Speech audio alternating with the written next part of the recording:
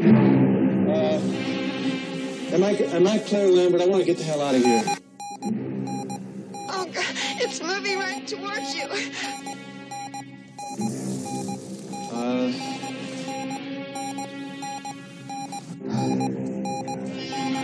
Move, get out of there. Moving towards you, move. Down, move down. Move down, get out. Oh, no, not that way, the other way, God. Dallas? No. Take it easy. Dallas?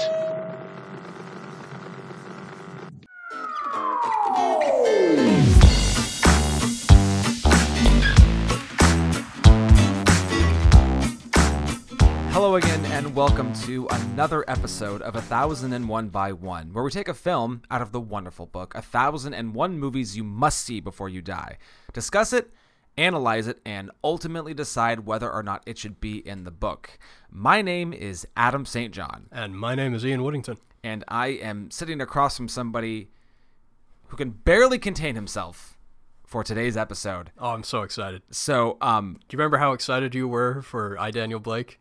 Yes. This is even more so. I won't even debate you on that. Yeah. I am very aware of that fact.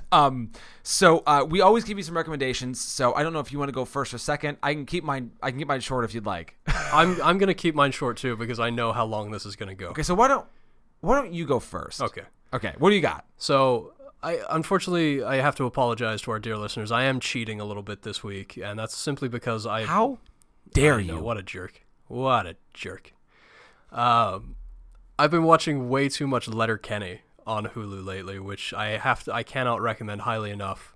Some of the best, it's a Canadian show. They've got all 6 seasons on Hulu. They're very short seasons, 6 to 7 episodes. Highly recommend it. Some of the best dialogue that I have seen on TV since the mid-2000s with HBO, with shows like Deadwood and Rome. Like, that is how quick-witted and brilliant some of this dialogue is. But my recommendation as a movie, I was kind of trolling around on Prime, again, because Prime is now very expensive, and so I want to make sure I'm getting my money's worth out of it. Yeah, that's how I feel about it. Yeah, and I came across something that I love very dearly. I saw this film 3 times in cinemas, and I have shown it to literally anyone who will give me 2 hours of their time. It's Dog Soldiers. Okay. It's a little British-made film. It was actually made in Luxembourg, of all places, because they couldn't actually afford to shoot in Scotland, where the whole film takes place. So it's shot on the royal family's estate in Luxembourg. Hey-o. Which is fantastic. I mean, it looks great. Well, it's shot on 16, so when I say it looks great, just be prepared for that. Yeah. So Dog Soldiers very basically is... And one of the critical reviews at the time said this film is Jaws meets Alien meets Predators. It's like all the best elements of those in one. So it's a group of British commandos. They're sent on a training exercise in the woods, and the film is the kitchen sink is thrown into this film. There are references from everything from Apocalypse Now to The Matrix. Okay. That's how loaded this film is, and it's a first feature from Neil Marshall, a name some of you will recognize, some of you won't. He just recently directed that abysmal Hellboy reboot. But he's also done quite a lot of television. I know he's directed a few episodes of Game of Thrones and some other things like that. Okay.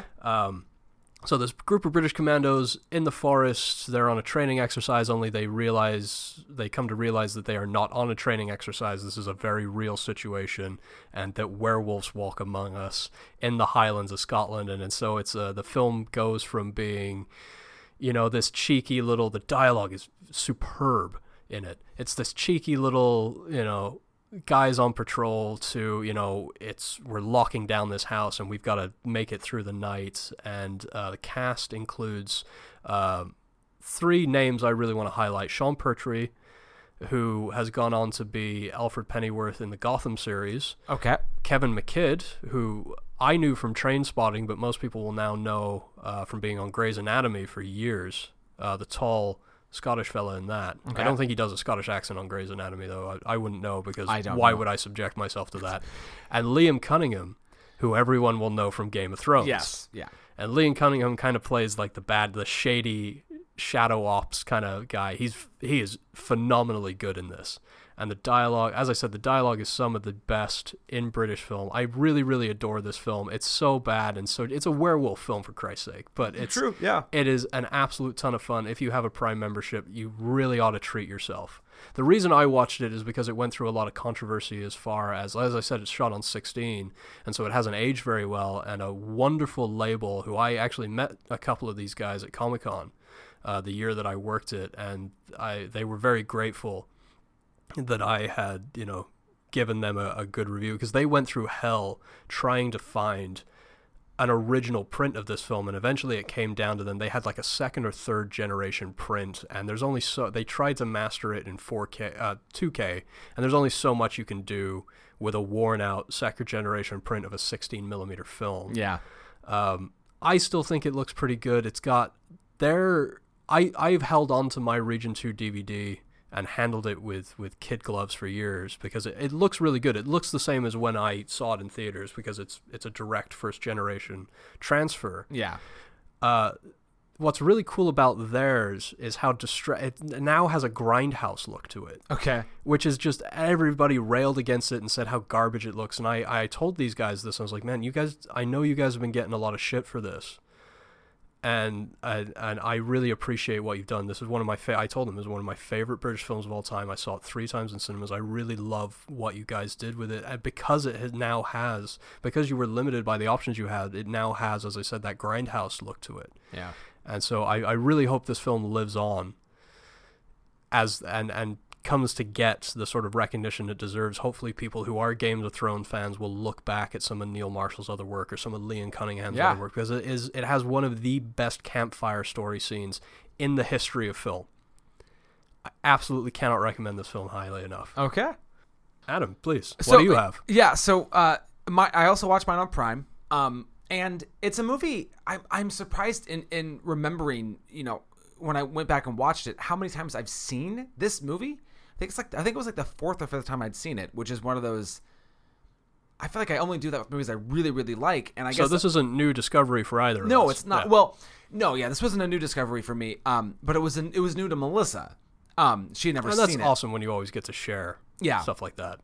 And she basically one night said, "I want to watch something scary." And sometimes she'll just give me a genre, and I'll go, "Okay, I'll look around." And I was on Prime, going through. And I went, "Oh, I love this movie." And she goes, "I've never seen it." And I was convinced I'd made her watch this movie before, and she hadn't. And so I was like, "Oh, done. This is what we're watching." And so we watched Event Horizon.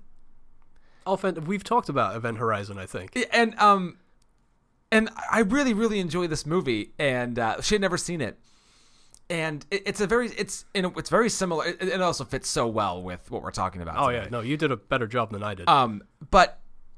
so this crew of people have to go find the Event Horizon because it's gone missing, and all of a sudden it's popped back up on radar. And it's got a great cast.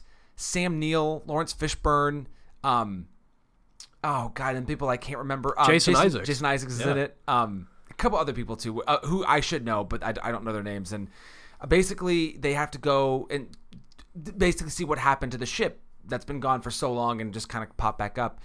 And the terror is psychological.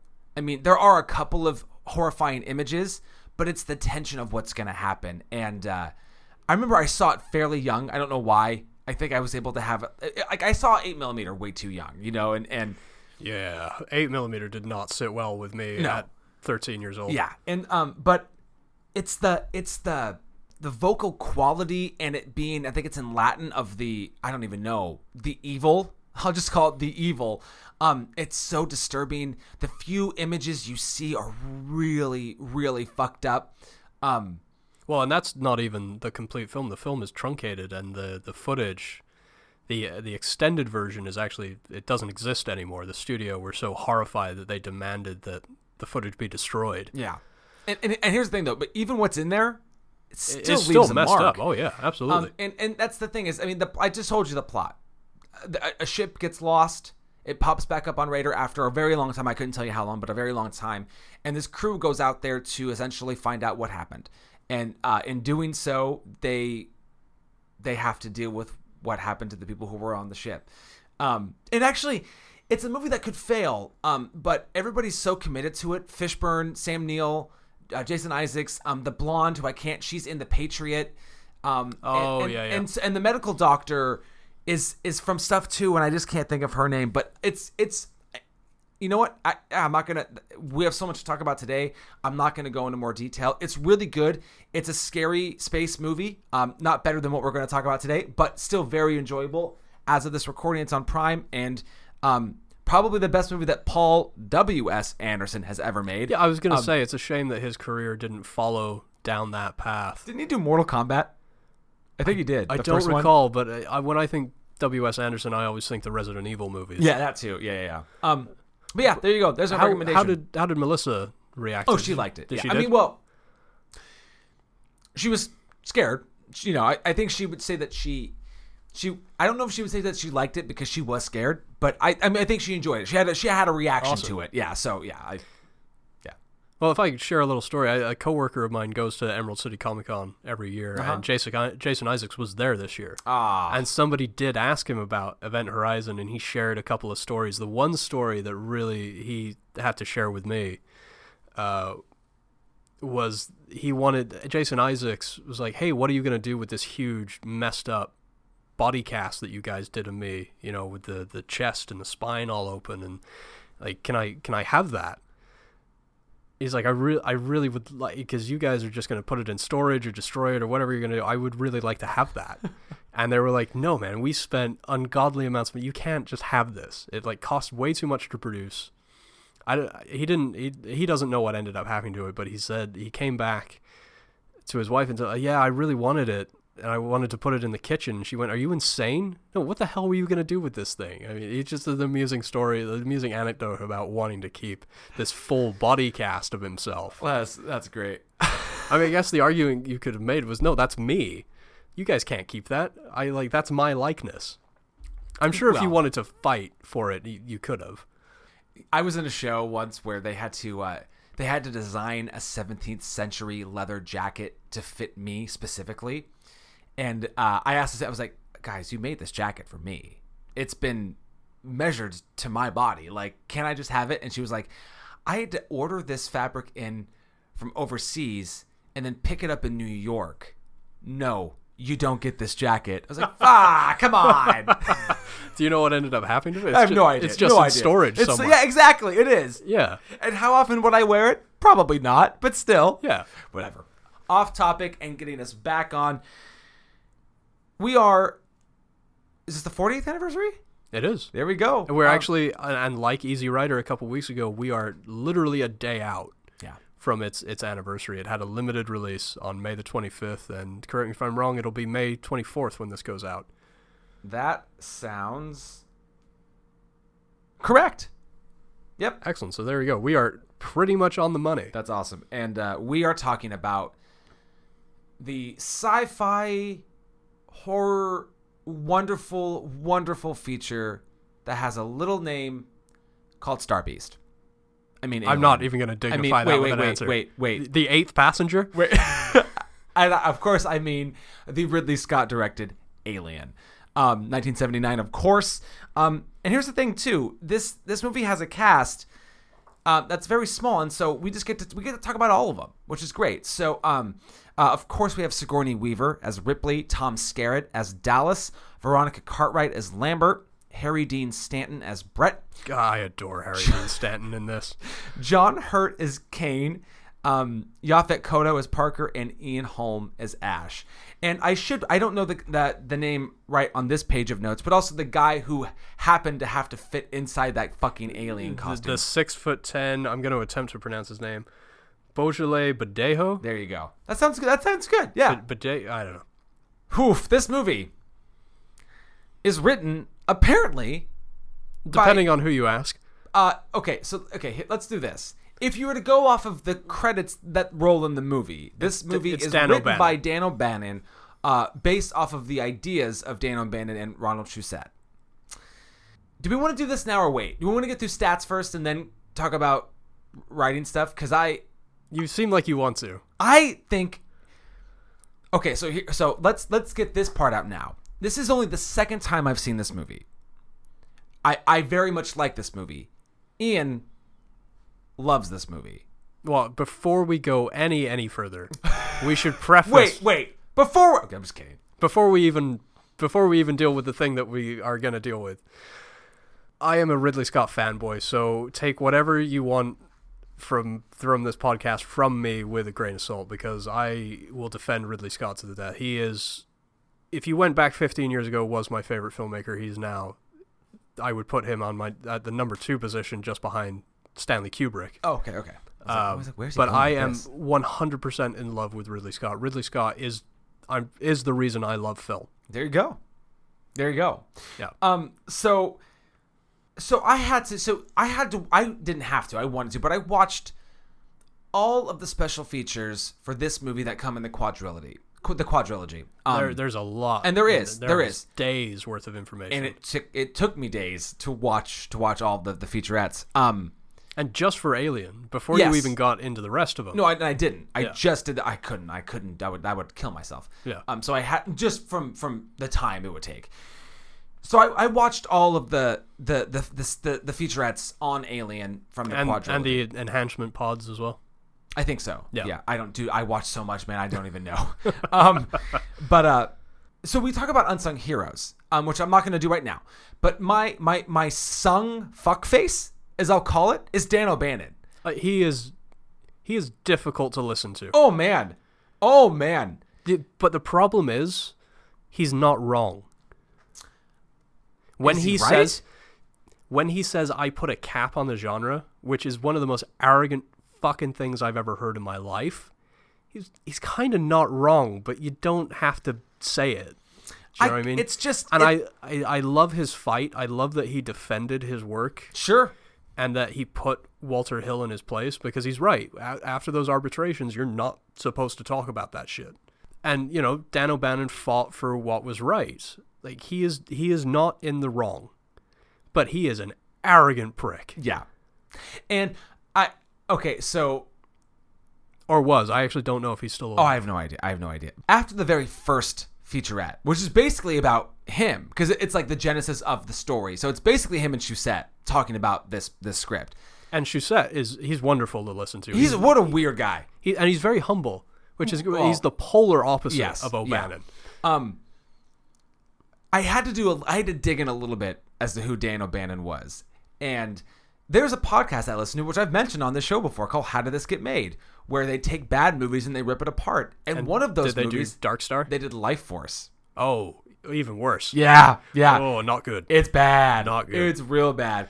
And Melissa and I watched it, and the thought I had when we were watching Life Force was, man, this was a movie that really, like, it was so serious. The way that this was supposed to be a legit movie, and it just fell so hard. And when I saw that on IMDb, that was his script, I was like, oh, okay. Now that makes sense. This is what Alien could have been. It could have been this. Yeah.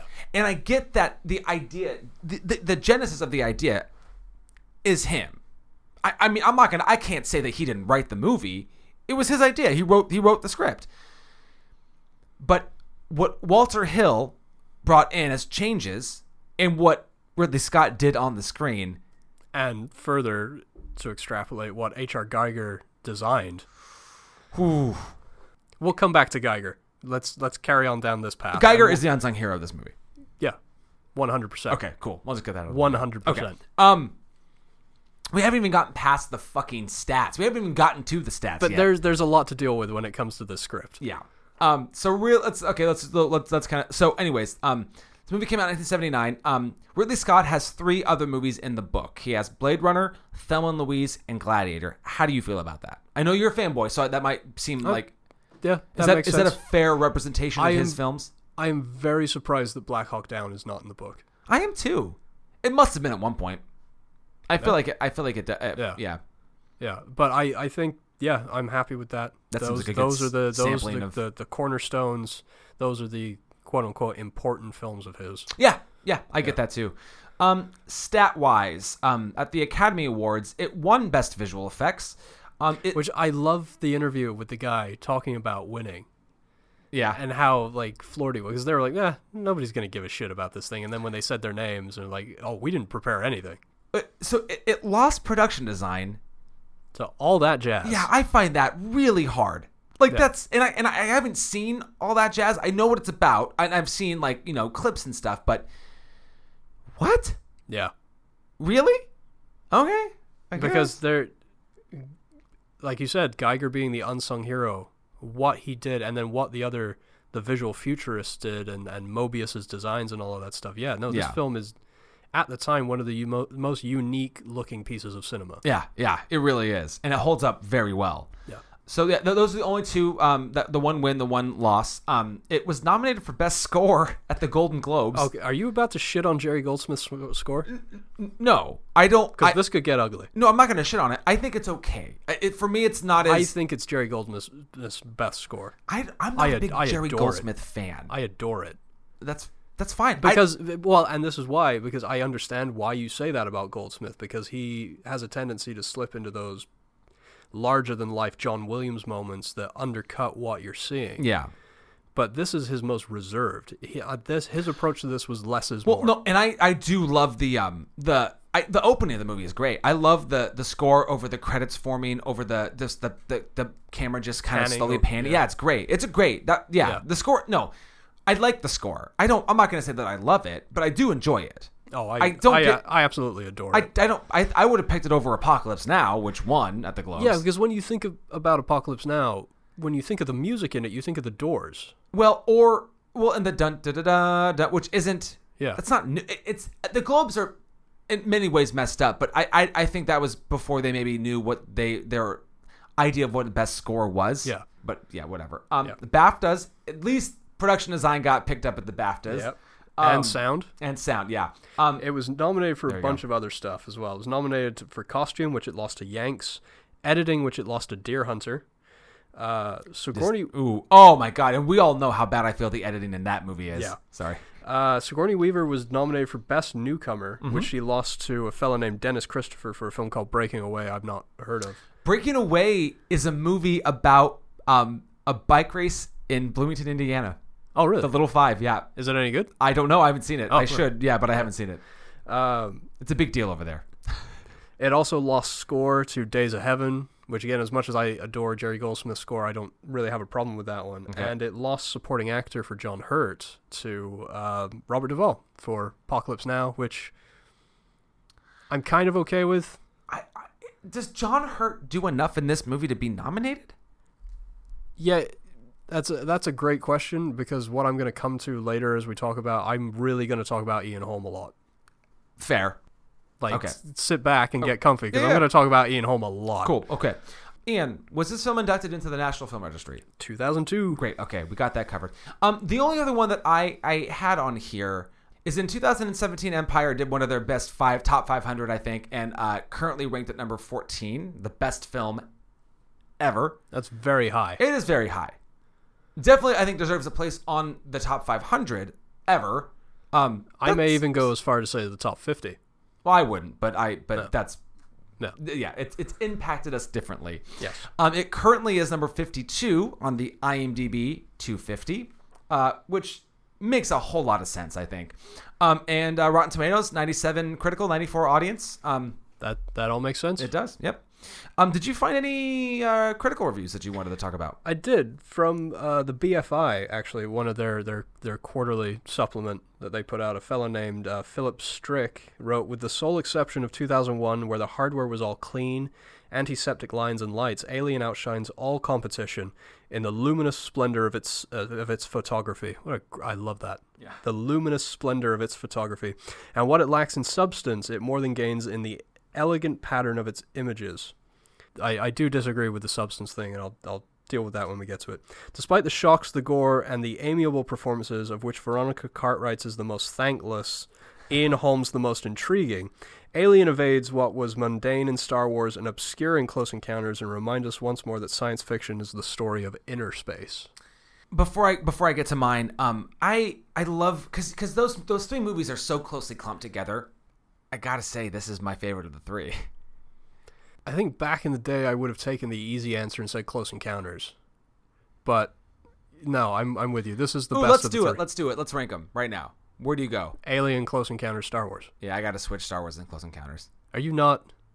Do you not like Close Encounters as much as I think you do? That would be an apt statement. Okay, Yeah. excellent. Yeah. Now we'll deal with that.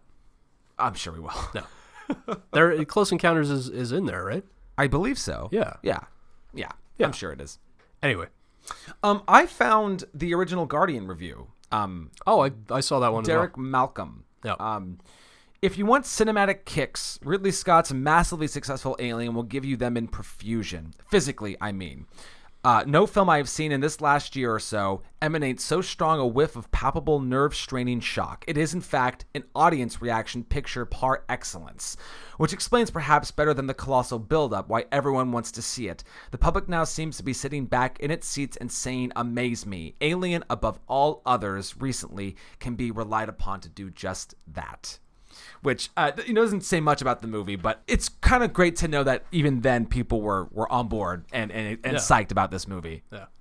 I don't even. You start. I don't even know where you want to go, man. I honestly, there's so much I don't know either. Did you want to continue our writers' discussion, or had you kind of said all you wanted to say about that? No, I mean, because you mentioned that Geiler and Hill, they came in and they had some very good additions. I think the best of their additions was Ash being an android. well, yes. That was one. Having the lead be female, having it be Sigourney was another one. How bad is Star Beast? How bad is that as a title? Oh, it's terrible. And the Eighth Passenger isn't a bad title. It's just boring. But then even then, It doesn't leave. It doesn't leave a lot. the title wasn't even O'Bannon's. It was Choussette's. By all recollection, it was Chaussette who came up with the title of the movie. Yeah. And I'm not gonna lie, I'm very biased. It would be different if it was like third hand, but like O'Bannon's demeanor during those interviews for the all the footage on the DVD, I just kept thinking of what a prick this guy was. Which is unfortunate because it really skewed every time he came on screen. I was like, fuck this guy. Yeah. But that's got to be difficult to deal with when you went through all the arbitration that he went through, and then to have, I'm sure that does increase your arrogance when you've gone through something like that in your mind, and then to come out the other side the victor over Hill and Geiler, and how much, from his perspective, how much shit talking was coming from the Walter Hill camp. I mean, I kind of, like I said, I'll reiterate it. He's not wrong, but he's also there should be some humility in victory, and he doesn't show any. Well, and this is an example where, and I often think that, producers can be just the nameless people, or not the faceless people on a production who basically just put up the money. And that can be the view of it sometimes. I think I was pleasantly surprised to hear the ideas that they had that worked in the movie. And I don't feel like you get to hear that all that often. I feel like if it's like an executive, it's just kind of hands off, whatever, report to me if it's going over budget. And well, this is the distinction that Alien, this as a series, as a franchise, right up through Resurrection had, is the fact that there were too many hands in the pot, especially on Alien 3. Yeah. Which essentially killed that film. Mm-hmm. And so looking at Walter Hill, David Geiler, looking at their contributions, they did some stuff which impacted the film for the better. But when you also... The way that they sort of nannied the production all the way through was not helpful. I feel I think it's amazing that with all the behind the scenes nonsense and people second guessing Ridley or second guessing Geiger or second guessing even O'Bannon to make him even more of a martyr. I think it's amazing we got a film half as good as it actually is. Yeah, that's true. Out of a production with that much contention. Yeah. I was going to say the lack of trust that they seem to have. Well, Ridley was the new boy on the block. Yeah. Right. He had done The Duelists, which you saw and you liked, right? Yep. I'm very happy. I love The Duelists. I think that is, again, it's a better than average first feature, and to come out, I mean, Ridley came out of that with some arrogance as well. I'm not gonna try and sweep that under the rug, because he came out of Cannes. He won the Grand Jury Prize at Cannes. He didn't win the Palme d'Or, but he won the Grand Jury Prize. And so he's like, first time out of the gate, I've won this. Now the world is my oyster. And he had scripts coming at him left and right. He was actually going to make... At the time, he had 2 scripts. So to give you some history, he had 2 other scripts that he could have done at the time. He could have done a movie about the gunpowder plot, which Guy Fawkes and almost blowing up Parliament, which I don't feel has ever been done properly in film. And I would love to see somebody dig that script up and have a go at it. And then the other one was Tristan and Isolde. Okay. That script has been around a very, very long time, and Ridley, by his own admission, said it was far too esoteric, and I think he says something to the degree of, I think maybe me and my mum would have seen it, and that would have been it. Because he'd already done a period piece, and so he didn't want to do another one and then potentially just be the guy that does these esoteric period pieces. And of course, Tristan and Isolde, and he ended up giving it to Kevin Reynolds, who did an okay job with it. I don't know if you've seen Tristan and Isolde. I have not. Yeah, 2006. I think it's got Franco in it, if I remember right. That sounds right. It's okay. I mean, it's a passable enough movie, but it's one of those unfortunate what ifs. Well, what if Ridley had actually done this? It could have been a masterwork. Yeah, by all accounts. And then Alien comes to him right as he saw Star Wars. He talks about seeing Star Wars about 3 weeks after it came out, and seeing it with an audience and seeing that audience reaction and knowing that there were people in there that this wasn't their first viewing, and the fact that they kept coming back to it. I go, okay, I got to do this. I got to make, and the fact that he turns around and takes the idea of a used future, a sort of cannibalized ship, stuff that you have to like keep this thing going kind of thing. Like nothing in it is squeaky and shiny and new, and really run with that and do it even better than how Star Wars did it. Yeah. I think it's great, and I love the juxtaposition coming now into design work where you have the ship and the sterility of having to have this spacecraft that people need to live in an unlivable environment, and then going to the Croissant, as they lovingly dubbed it, the derelict ship. Yeah. And I don't know, we could sit here all night and talk about Geiger. Yeah. His contribution to this film cannot be understated. Yeah. At all. And I love the psychosexual nature of it. That's what everybody talks about, is this strange eroticism. Yeah. The melding of the mechanical and the sexual, and the fact that they pass into the ship through what look like giant vaginas. Well, that, and I've also, I read that the face hugger was like a version of male rape, and and the chest burster scene as a violent birth. Yeah, it takes a lot of those things that are sacred to our species. The idea of pregnancy and of giving birth and of creating new life. And it really does a fantastic job of bastardizing those and turning them into a horrific event rather than the miracle of birth. Yeah. And how good is that chest burster scene? It's not just, it's the lead up is so great. Yeah. Because I mean, it's a very famous shot. Clearly a moment I'd seen before I'd even seen the movie. Yeah. Right. I mean, I was aware that this was a shot in the movie. What's great about it though is the storytelling, because the face hugger, the dead or whatever it is, like it falls from the ceiling, right? They examine it. But he's fine, right? Yeah. Right? He wakes up and he's okay. Yeah, this thing just did its thing on his face, and now he's going to be okay. Yeah, and because again, I'm watching this first time, and I'm watching not this. This is only my second time, but again, first time I watched it, I was like, okay, so he's okay. So it must happen later. The scene that I know about must happen later, and when it happens, that's just great storytelling. It takes you completely off guard. Yeah, because you think he's okay. Yeah, you have that moment, you have the relief, and you're like, okay, now we're back to where the first time we saw them. They're all sitting around. Yep. They're getting ready to go back into their hibernation pods. Everything's going to be, oh, no, it's not. Yeah. It's still shot, even if you know it's coming, because again, I don't think anybody of our generation would have not known that it's coming because of how infamous it is. Sure. But to have it in context and to have it, it happens quick, and it's over very quickly. Mm-hmm. And so you're left just sat back and going, Jesus.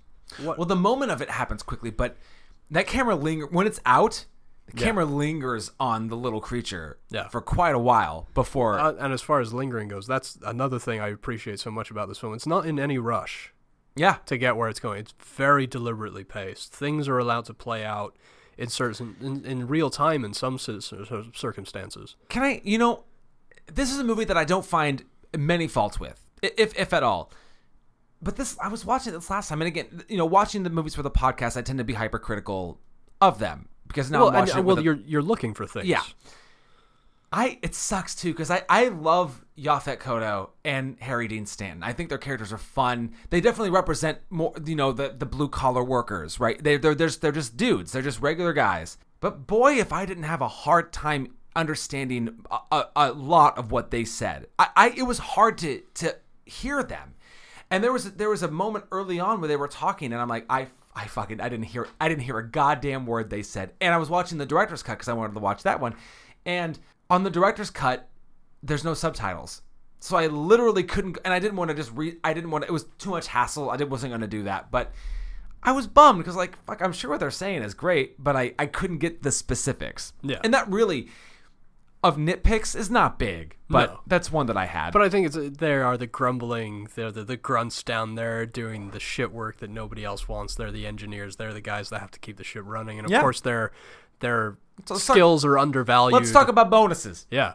Let's talk about, yeah. And that's the great thing about Yaphet Kotto in this, is the fact that he was that character, by all accounts, and just pissed everybody off. Yeah. Every opportunity that he got. In fact, to the point where Ridley Scott was avoiding him. Yes. Yeah, he would come into the set from a different way, so that he didn't have to bump into Yaphet and deal with him, like, giving him a hard time. And of course, the antagonistic relationship between him and Sigourney is so good. Yeah. Deliberately pushing each other. Mm-hmm. And this is the thing that really pisses me off about the way people approach this film as having no character development. I don't see that at all. I think we get exactly what we need, and of course, Ridley did something that now I think is can be common practice, because I've heard about it in other supplements on other films, but a lot of the actors were coming to him for information that he didn't feel was necessary in telling the story. But what he did is he wrote out 4 or 5 pages of their entire history from birth to the moment they step on this ship, and they all found that completely invaluable. And I think it all informs their performance in a way that we don't need, because it's not necessary. I don't need to know how long any of these people were in the NASA space program, or what their history with the U.S. military was, or how they became these sort of oil riggers of the space age. You know what I mean? I don't need any of that. I don't need to know what planet they've been to, where they're getting the minerals that they've mined. That's not what this movie is about. Yeah. And so when people talk about a lack of character development, is that really the argument you're going to go with of why you don't like this film? Well, it seems like a stretch. I mean, it is. If you're not going to like it, then you're going to like it for other reasons, and I would say that. I think that's one thing that people have reached out for. Oh, I can use this. I mean, if for no other character, Sigourney Weaver's arc is huge. Yeah. I think it's enormous. You know, she's fairly subservient, quiet, you know, and then her first big turn is when she doesn't want to let them come back in. And like, that's a pretty big step to take. That's the moment that I miss between versions, because I'm theatrical version is my preferred version, because even Ridley has said, oh, the theatrical was my director's cut. This director's cut version that's out there was kind of a marketing thing by Fox, and he went, no, if you're going to do that, let me actually do it properly. Don't just put out an alternate version. Let me actually go through and make some changes if you want changes to be made. And that moment where Lambert slaps her, that's not in the theatrical. Yes.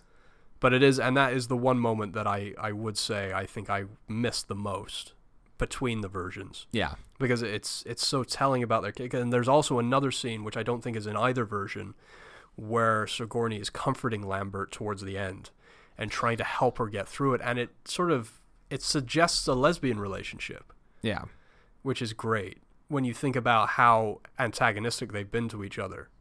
And if there is a sort of jilted lover thing that is happening. I mean, Ridley had this whole thing where he wanted to deal with like asexual relationships and bisexual relationships in space, because it's like an unnecessary thing. You don't want to have couples in space, but you still have human needs and human urges. Yeah. And so a warm body is just a warm body. Sure. Right? Yeah. And as we head now towards a sort of gender fluidity, it kind of makes sense. It was kind of ahead of its time in that sense, had they been allowed to sort of flesh those ideas out. Yeah. I did read something related to the movie, but kind of not, was in doing the research that this movie passed the Bechdel test. What is the Bechdel test? So the Bechdel test was, I think her name was Alison Bechdel, and it was this idea that a movie should be able to do one of the 3 things. It became known as the Bechdel test. It has to have at least 2 female characters that have a conversation with each other that isn't about one of the other male characters. And when you really look at movies, that's hard to find. And Alien is one of those movies. So I just thought I'd throw that out there. That's He was great. talking about Lambert and Ripley. So, Yeah, Fun- I would fun have little liked facts. to have seen that scene left in, yeah. as opposed to the cocooning scene, which of course James Cameron took off and ran with in his film, in his sequel. Mm-hmm. Did you want to deal with sequels? No. You don't at all. No, I feel like once we do Aliens, we Yes. can. Okay. Yeah, because Aliens is in the book, and so I feel like it would make more sense. Do you want to deal with Prometheus? I haven't seen it. That is frustrating. Well, fuck you. I'll watch it before we do Aliens. Okay, How thank about you. that? All Huh? right. How All about right. that? Wow. All right. I'll watch all these other fucking alien movies. Have you not seen 3 or Resurrection or? No, I have not seen anything after Resurrection. Okay. I have seen what's in the quadrilogy, Okay. but not Prometheus or Covenant. Is that it? Yeah, Covenant. Or Alien versus Predator. Well, you don't need to see those. One of my favorite Ridley Scott moments. He was at some Comic-Con around, I think, the time either right before they were going to start working on Prometheus or they were announcing Prometheus, and somebody had got up and had the nerve to ask him how he felt about Aliens versus Predator and whether he considered them to be canon or not. His response is perfect. It's one of the most diplomatic responses I've ever heard. I have a very good working relationship with Fox, and so I'm going to decline to answer that. Although, speaking of canon, this I find fascinating. But apparently, very, very recently, I don't have the date on here, but Ridley Scott apparently confirmed that Alien and Blade Runner share a universe. Yeah. I find that fascinating. That Wayland Yutani and or just Wayland as it is in the prequels and the Tyrell Company are rival corporations, and I think there's a whole theory about because Alien is so much further in the future than Blade Runner or Yes. even Blade Runner 2049. I think I'm trying to remember the timeline. Like Prometheus is set in like the 2070s, the late 2070s, and so this is like the late 2090s or the early like 2100s. Yeah. Somewhere I wish I in remembered there. exactly And when it starts. Yeah, and there's somebody put together a great timeline that makes them all make sense. And so there's a theory that the Tyrell Corporation fully goes bankrupt, or at least before 2049 came out, when it was remade into, I can't remember that character's name now, the one played by Jared Leto. Yeah. But that character, that company is cannibalized by the Wayland Company. Okay. And so that they are connected, which is really cool. And the fact that now that is probably how Wayland got its feet, their feet in the door as far as creating artificial life. Yeah. Which brings us to Ian Holm, who I Hey. said that I was going to talk about quite a lot. Yeah. So firstly, Ian Holm and I share a birthday. Hey, look at that. We're both born September 12th. Obviously him much, yeah, he's like pushing 90 now. I was watching him very specifically in this film and what he does and the subtleties in his performance, because now having Prometheus, and again, you not having seen Prometheus, it makes me, I know there's a lot of hatred towards it, which is frustrating because Prometheus turns around and asks the question, well, who was the space jockey? Where do they come from? Why did they create these xenomorphs? Did they even create these xenomorphs? And what is their purpose? Therefore, what is our purpose in all of this? And where do we fit in? And I don't want to ruin anything for Prometheus for you that already hasn't been. No, I wouldn't say anything has been. But the main character in Prometheus really is David, is the Michael Fassbender. The android character. And the first time we see him, it's the similar situation to the way that Alien opens, in the sense that the ship appears to be abandoned, and then it's just him. While all the other crew members are asleep, he is maintaining the ship because he's an android. He doesn't need sleep. He can live forever, essentially. Yeah. He's watching Lawrence of Arabia, and so that's why he's dyeing his hair blonde, because he's seen Peter O'Toole with and he's dyeing and he's learning. And he's taking things that he likes and applying them. He even starts speaking in Peter O'Toole's cadence. And he starts repeating lines for the film. It's really, really great. And it's really like sows the seed of, oh, he's learning, he's discovering things. What is he going to later discover that he doesn't like or wants to change? Yeah. Which becomes very important later in Covenant. So I was watching that. I was watching Ian Holm with that in mind and looking at the little things that he does. My absolute favorite moment with him as a performer is his little jog, his little warm-up jog before he sits at the console Because Yeah. that's not something he ever would have been programmed with. That's something that he saw somebody do. Yeah. And now he thinks he should do that before he settles in to, have to like run this mission from the console. Yeah.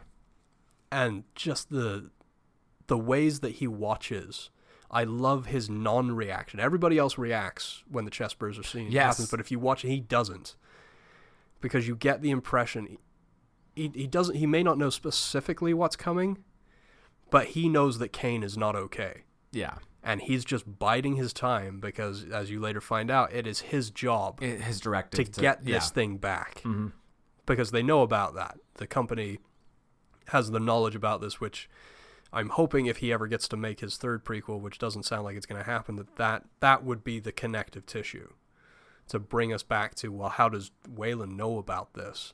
And again, I can't go any further without spoiling Prometheus and Covenant for you, which I really don't want to do. Yeah, no, I will watch. I mean, yes, I will definitely watch. I will watch those, and I've seen Alien. I haven't seen Resurrection in a long time, but I will. You don't need to. I know, but I still will because yeah. I mean, and while we're thinking about Resurrection, I know you didn't want to talk about the sequels a ton, but this also deals with what we were talking about earlier with Geiler and Hill trying to have too much control over this thing and trying to like really like massage it into the thing that they wanted it to be, rather than allowing directors to do their own thing. But when it comes to the arguably the biggest sci-fi horror franchise in film history, why do you then turn around and get a French comedic director to direct Alien, the fourth film in your franchise, the film that's supposed to save the franchise after what you perceive to be a failure in the third one? Very, very strange choices have been made in this franchise, which I feel like Ridley Scott doesn't get enough credit when he made Prometheus to try and turn the ship around. Yeah, If you'll excuse the pun. No, I didn't even catch that. No, and I not having seen Prometheus. I mean, I know there's a lot of dissenting opinions about it, but I can only agree with what you said about trying to right the ship, because the fourth one is not good. Yeah, it's no. I don't. It's. I mean, if I'm honest, I don't think the third one is that bad. Well, the long cut of 3 is spectacular and makes a really great end to a trilogy if you look at Ripley's story as a 3-part trilogy. Yeah. But no, I don't know how to answer the question about why they hired. What's that guy's? Because didn't he do Amelie? Jean-Pierre Jeunet. Yeah. Yeah, it's such an odd thing to do. I love that Ridley turns around and asks those questions, because I am fascinated. I think one of the greatest sets in film history is that space jockey set. Yeah. It is magnificent to look at, and I love that they fought so hard to keep it, even though they're like, nah, do it as a miniature, and you're only going to be in there for 5 minutes and then you're on to something else. Yeah. I'm fascinated by it. This little piece that is never addressed again in this particular film or in the franchise up until Ridley came back to it. Yeah. Because he asked the question, how long are you going to do the monster chasing the man down the tight corridor? You can only do that so many times. As they discovered, you've got to go back and you've got to deal with the uncomfortable questions, or the ones that you don't necessarily have an answer to.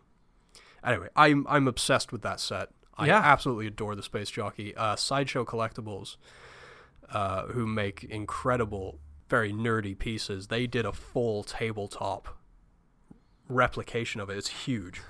It's a couple feet high by a couple feet wide, and man, if I had a spare $600 kicking around, I don't know where the hell I'd put it, but it's gorgeous. You make it the centerpiece of whatever the hell you want it to be. That is now the living room, and everything else now exists around it. You justify having a living room to have this piece in it. Yeah. Anyway, we're going meandering around, and I've been dominating the conversation. Where would you like to take this? Well, I mean, not to maybe not finish totally, of course, but the way that Ash kind of starts to handle Ripley, the way that he's not, breaking a sweat, the way he's just kind of taking care of it, and when even like handling Yaphet Kotto at the same time. But when I love the editing in this movie is great. I'm kind of surprised it wasn't nominated for editing. So am I. And very sad, Terry Rawlings just passed a couple of weeks ago.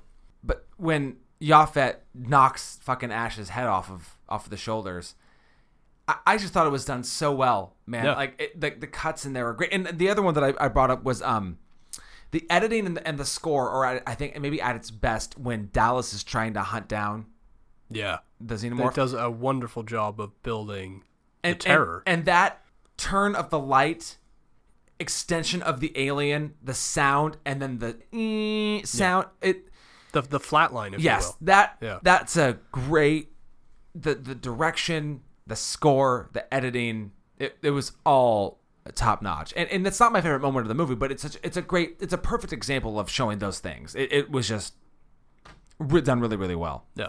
Well, and anybody who loves the production and design in this as much as I clearly do, and as much as you said that Geiger is the unsung hero, and I agree with you on that, should 100% see Dark Star, H.R. Giger's World, which is a fascinating documentary. Nobody else had ever been given that kind of access to him and his home and his work in the past. It's a really, really well-made documentary for anybody who is fascinated by his work. I highly recommend it. It was very sad when he passed as well, because he passed earlier than he should have. He was actually hanging a piece in his museum and fell. Oh, Yeah. I don't think I didn't do that kind of research. Very, Jeez. yeah, it's a shame, because he had a lot to offer and created some of the most striking art that I think has ever been. In fact, I passed up at the Bellis Fair Mall. There was a little hippie new age, almost Fuego-ish shop there towards the back of the mall, and they had a signed copy of the Necronomicon for, I want to say, somewhere between $90 and $110. You told me this. Yeah, and it's haunted me to this day. That not buying that has followed me. See, I'm not even that big of an Alien fan, but man, I want a would've piece to have contemplated had. picking that. Yeah. Because it was Necronomicon 1, the book that Ridley Scott discovered and then turned around and chose to use those designs, and it's the alien specifically is in there. Yeah. And he said, don't change it. He's like, well, I can do this. No. I want exactly that. Yeah. That is the alien. And, of course, discovered Mr. Beaujolais as well in a pub, I think. He was just this magnificently he was like 6'10" or something like that. Yeah. You had to give it, the idea being that you wanted to believe that it wasn't just a man in a suit. Yes. And so you had to go for something literally larger than life, and find that kind of an actor with that sort of balletic physicality. Yeah. Wonderful stuff. Yeah. Yeah, very much so. And I don't. You bringing up Event Horizon as your recommend earlier in the episode is fantastic, because I think that proves that this film's influence cannot be understated. Very much so. I mean, and there's a lot of movies that I know I haven't seen, but I know there's a lot of kind of space horror movies that have come out and well, I had brought up Pandorum. Yes, many yes, episodes ago. Yeah. But like, is Sunshine not that? I would say there's even influence on Danny Boyle's Sunshine as well. Again, coming back to O'Bannon being as arrogant as he was, he's right. Like, they created from his script the penultimate sort of version of crossing these genres and putting it in space, and coming out of the 50s and 60s with all these creature features and films dealing with, Red Scare, and then manifesting that using aliens instead of people to personify Red Scare and being afraid of something, communism coming in and infecting you and changing your way of life. Running with those ideas and putting the crazy psychosexual rape sort of veneer over it like they did. Yeah. Because that's, in my mind, that's what's happening in the film, especially when the alien kills Lambert. It is a you see the tail go up between her legs. You have to assume that there's a penetrative moment that happens there, and her death is more of a rape than it is a flat-out killing. Yeah. Which just, the film excels because of how little you see. Less is more throughout this entire film. Yeah, the death of Harry Dean Stanton. Especially, yeah. Yeah. I mean, we haven't even really talked about Harry Dean Stanton. Like, how good is he? He's fine. He's fine. And that's not, and trust me, everybody in the cast is good. Yeah. Let me say that. Everybody in the cast is good. Do you have a favorite of the seven? It's not Tom Skerritt. Yeah. I'd say Skerritt is the most average in that bunch. Although I don't know if it was this episode or another one, but I did read that Harrison Ford was in line to play Dallas. Really? Yeah. And I don't know if it was scheduling conflicts with Apocalypse Now or if it was just that he just had done Star Wars.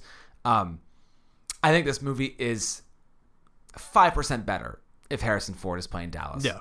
I also don't think you couldn't have killed Dallas, though. Dallas would have had to survive in either in addition to Ripley or instead of Ripley. If it's Harrison Ford. If you cast Harrison Ford. I don't know. It's either Sigourney or Ian Holm. Yeah. I don't. Yeah. I'm glad you're coming with me on the Ian Holm train. No. I think Veronica Cartwright is good. She's close to being hysterical too much for me. That it's hard to like just listen to her. Well, I think my review from the BFI hit the nail on the head there. She is got probably the most thankless role. Yeah. It might Yaphet's up there too though. He's so good. Yeah. And his improvising and his messing with everybody and his the pushing of the pay. This I'm told it's a cop out. It's a 3-way tie between Holm, Yaphet Kotto, and Sigourney Weaver. No. Yeah.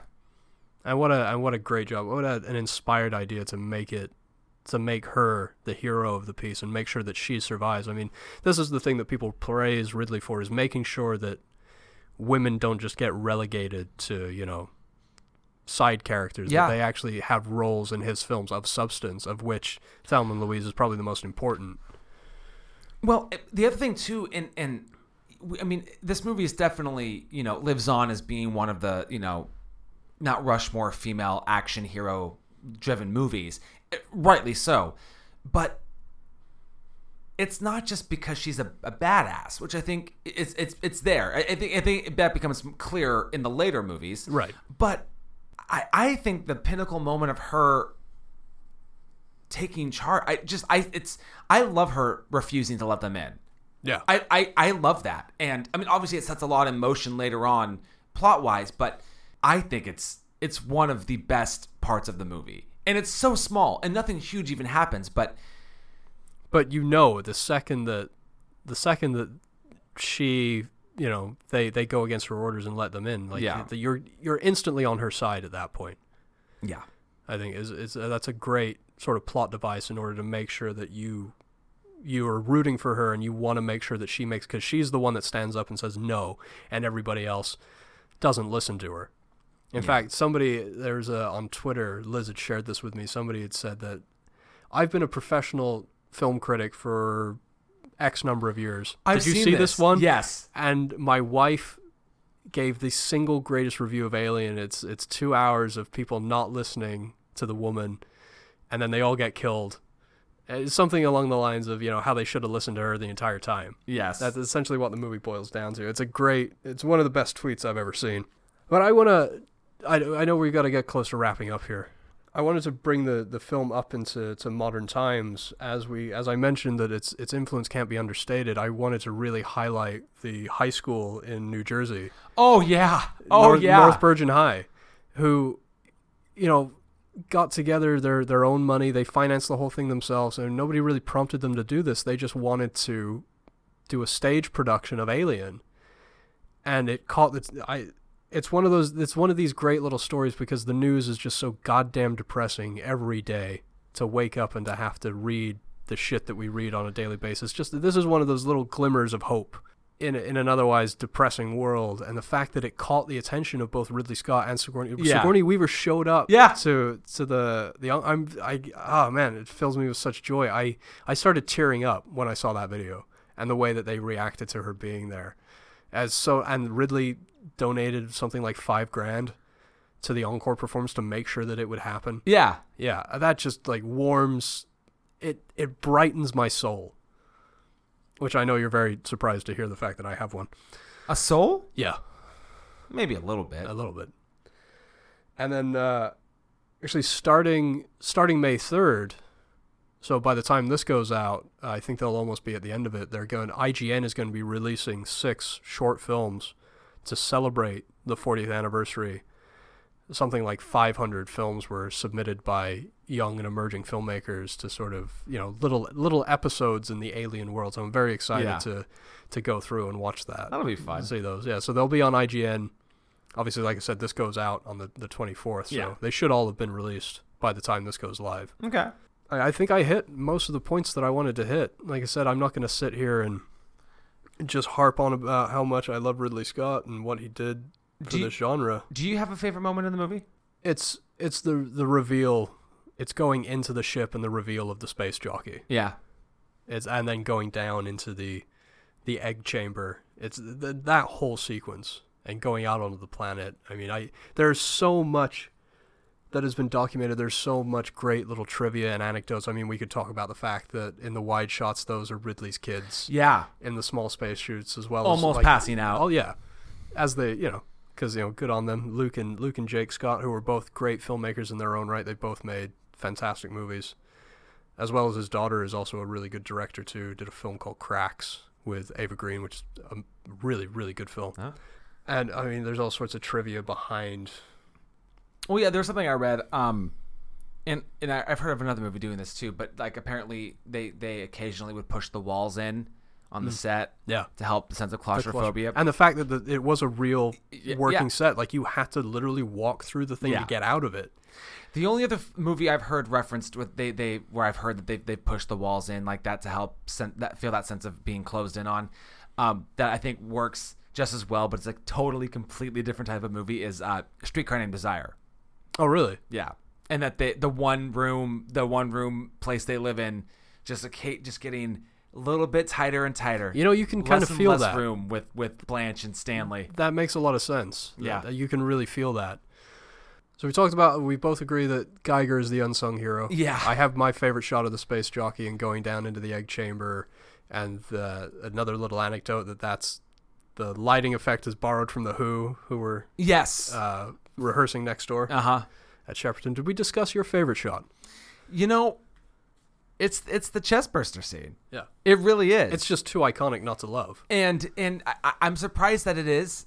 I really am. Yeah, I think it's that. Are there any little throwaway things that you appreciate, like my Ian Holm running on the spot? Well, okay, so there's one that I don't understand, and it made me chuckle so much. So I want to say it's Ian Holm and Sigourney are talking. It's before he goes after her. And which that scene to me is honestly more distressing to me than the chestburster is him forcing the magazine into her mouth, and then when they eventually knock his head off to the reveal that he is an android. Ridley, in the supplements, as you may have seen, he talked about that as a sexual experience for Ian Holm, that he will never enter into a physical relationship, and this is the closest that he's ever going to get to it. Yeah. Which is why I think we linger on it so long and watch his face and the decision to do that and how long it takes him to decide to do that. Yeah. But I want to say that where that takes place, it has to be either Yaphet's or Harry Dean Stanton's like room, because if in the background there's a bunch of like naked lady pictures. Yeah. Okay, you've noticed that. Yeah. Do you know what there's a picture of right above all the ladies? No. It's a picture of fried eggs. What? There's a random picture of eggs amongst all these pictures of women scantily clad. That's fantastic. It makes no sense at all. Yeah. And I at some point I'm gonna have to just show you it because I'm like, what the fuck is this? But that's brilliant. That is something that really informs that character of just the little things that you would miss. Do you know what I mean? Just having fresh fried eggs, because you can't take that shit up into space. You can't fry an egg in space. I can't that believe I know that's of. the one thing that came to mind when he said, "What small things do you notice?" Well, there's fucking fried eggs. That's wonderful. On the wall. I love that. Yeah, I don't know. That has made me so happy. Hearing you say that, that's Yeah. wonderful. Before we conclude, because I think we're coming to our conclusion, I wanted to talk to you about the original ending. Yeah, I actually thank you because that's where I was going. Yeah, go ahead. So, anybody who doesn't know, the ending was originally conceived that she would escape, much as she does, blow the ship up, and she'd be in the shuttle, and there would be a much different altercation between her and the Beast, where the xenomorph would bite her head off, and then sit down at the console and start broadcasting a distress signal to Earth in Ripley's voice, which would have made for a very, very different franchise. It's an Possibly a non-existent one. Yes, it's an interesting idea. There was no way in hell it was ever going to happen. But as far as ambition goes, I think it's fascinating. Sure. I didn't know. I wanted to know what you thought of it. I don't like it. You don't like it? Well, no, I don't like it, and I don't like it, and maybe it's just because. I mean, it doesn't work. Well, but I also, I just love the story of Ridley convincing the producers to give him more money to shoot. I'm glad you brought that up. That was going to be my final point. Is this is a sort of call to action for any people that are that talented and can, because I can't draw. I'm very, very jealous of people that can just sit down and sketch out. Ditto. Yeah, I'm very, very jealous of that talent, and the fact that he was able to go away for a month. And I think he talks about doubling the budget, but the budget ended up at about $11 million. So he more than doubled the budget over the course of the film just by sitting down and making sure that he got his vision 100% across. This is exactly what it's going to look like. And they went, wow, no, we have to make this happen. So here you go. Here's double the money. And again, it's another one of those things that you cannot undervalue that sort of dedication and sort of relentlessness in your vision and making sure that you're steering the ship and your vision is going to come across and you're going to tell the story that you want to tell. Yeah. I love the getting into the suit. I love the slow burn of eventually, opening the hatch and letting it fly out. I have two more things to bring up that came up because of that, and I think that's probably the last two things, and whatever else you want to say too. But it's hard. It's got one of those. This movie has one of those things where it's just leave the fucking cat. I'm not even sure whose fucking cat it is. Is that clear? No, it's just they got Jonesy. Just a fucking cat. Our next cat is actually going to be named Jonesy. Well, that's fine. That's great. In honor of. But if you ever go up into space and the cat's not coming with us. Okay. Well, that's good. That's just good right there. The last thing I wanted to mention is the awkwardness of the very small underwear that Sigourney Weaver is wearing in the last scene. Well, I think originally she was supposed to be nude. And they were supposed to be nude when they came out of the chambers. Now that I knew. I knew they had to tape over their nipples. The reason they changed it is to not offend the Catholic audience. Yeah. We were still in an age where actually very recently Jack Valenti had been made the head of the MPAA, and so the times they were changing as far as what people considered appropriate and not, and yet the whole Catholic League of Decency, whatever the fuck that means. Yeah. It just seemed like, I don't mind that. I mean, she's getting out of what she was wearing. I don't mind how she's being shot. I don't mind that. Do you feel it's exploitative? Well, okay. I don't know. It seems a little unnecessary because we haven't had anything like that in the movie. These lingering shots of her in kind of in this vulnerable state, you know what I mean? I don't know that I am offended or find it exploitative, because again, I do think it's a moment where, like, I've just gotten through this, event. I mean, and I feel like she's changing, and like, she's trying to, by shedding her clothes, she's shedding the experience, and then we're getting her to the point where we are our most vulnerable when we're naked. It's just, I'm sure that people have a lot of issues with that in general. Mine is just the small nitpick of those underwear are like 3 sizes too small. Because we see so much of her ass crack. Well, yeah, but they're clearly not meant for her. Yeah. And it's just, how do you not go to shoot that and go, fuck, those are too small. Yeah. This is not right. A person picking out their own underwear would realize, no, these don't fit me. So, and I'm sure, with a movie that had this much detail and precision, I'm positive there was a reason why they chose to do it that way. I'm sure it was, again, I believe it was probably an exploitative. It's just a weird, yeah. She can't be naked, so we're going to have her as close to being naked as we possibly can. Yeah. I don't want to end on that, so please say something else about this movie. Oh, no, we're going to end on that. This is where we go. Okay, so it is. We have me having a go at the Catholic League of Decency, and we have your problem with small underwear. There you go. Great. I know that's why that's why people are listening. Perfect. Well, then we know our audience really well. Ian, stupid, dumb, obvious question time. Can I quote the movie when I do it? Should Alien be in the book? Next silly question. I use that almost every day. Nice. Is John Hurt's quote there? Terrible. Next silly question. I do agree that this movie should be in the book, if almost for no other reason than it's got maybe the best tagline a movie has ever had. Yeah. Oh, the advertising for this film. In space, no one can hear you scream. It's perfect. Yeah, it's great. It's good. Yeah, I don't really have any like wrap up final thoughts. It's a good movie. It's a classic for a reason. It's going to be around forever, thank God. It's in the National Film Registry. Yeah. Never going to not have it. Yep. Even though we may not need some of the sequels. Yeah, it's true. So there you go. That's our episode on Alien, which I think inevitably we knew this was going to be in the book. I am kind of waiting for a really divisive film for us, where like you're so for it and I'm so against it. I kind of want that, but I don't know. We'll see. I feel like we had that with Badlands a little bit. A little bit, but not to the knockdown, drag out. Yeah. You know which one we need to do. Take your pick. Princess Bride or Breakfast Club. Oh God, fuck you. It's gonna get ugly. Fine. It's gonna get nasty.